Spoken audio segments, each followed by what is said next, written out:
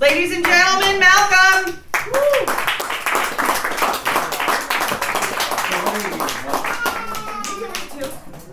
Came all the way from Key West. Oh, okay. Yeah, I came all the way from Key West, so I get to read two. Lucky me.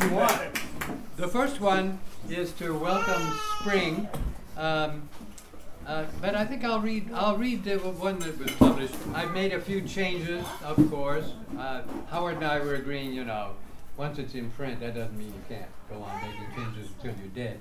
So anyway, we really appreciate that all of us, I know, are very appreciative of the Up the River editors for choosing this event, for having us read, and for doing the issue, for goodness sake. That's really important, which is being launched here at McGurry's this very evening.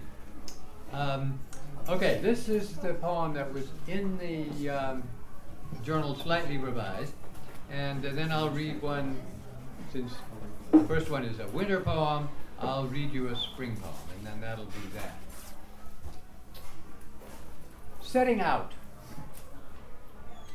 The muffled station master's voice sends frigid passengers to embark the train, which arrived already, has the plush of travel, though this is unreserved. Are the airline-style safety instructions in the forward seatback net meant to compete? Or is Amtrak worried what would happen if their coaches flew? As we depart through town, 3 kids on ice wave emblematic arms, while others wander up an old dirt road our town has overlooked. Vacant windows of rusty hulks refuse acknowledgement and overlook what trash there is against their fences. Third growth woods begin to close on denizens in small pitched houses, little smoke out chimney pots. But mostly oak and maple saplings set out their giant stubble to cover the shallow snow tracks of furry creatures now buried deep. And winter's filigree on no one's land, picked out with men's debris, and women's too, goes barreling by.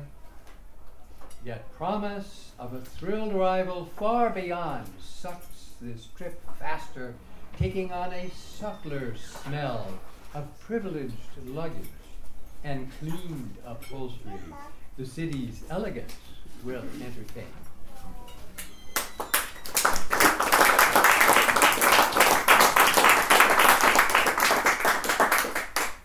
I'm not going to read you the spring poem. It's spring already, so congratulations, you made it. I brought it with me. I'm going to read you another one. This one is called Home to Roost. We were just sitting here talking about stuff when wham! One of those little drone thingies smashed into my neighbor's house. Thank someone's goodness she was in my kitchen instead. I suppose Mr. President just decided she was a national security risk. Maybe she joined the local committee against fracking? Or was it her devotion to the memory of Martin Luther King Jr.'s campaign against war?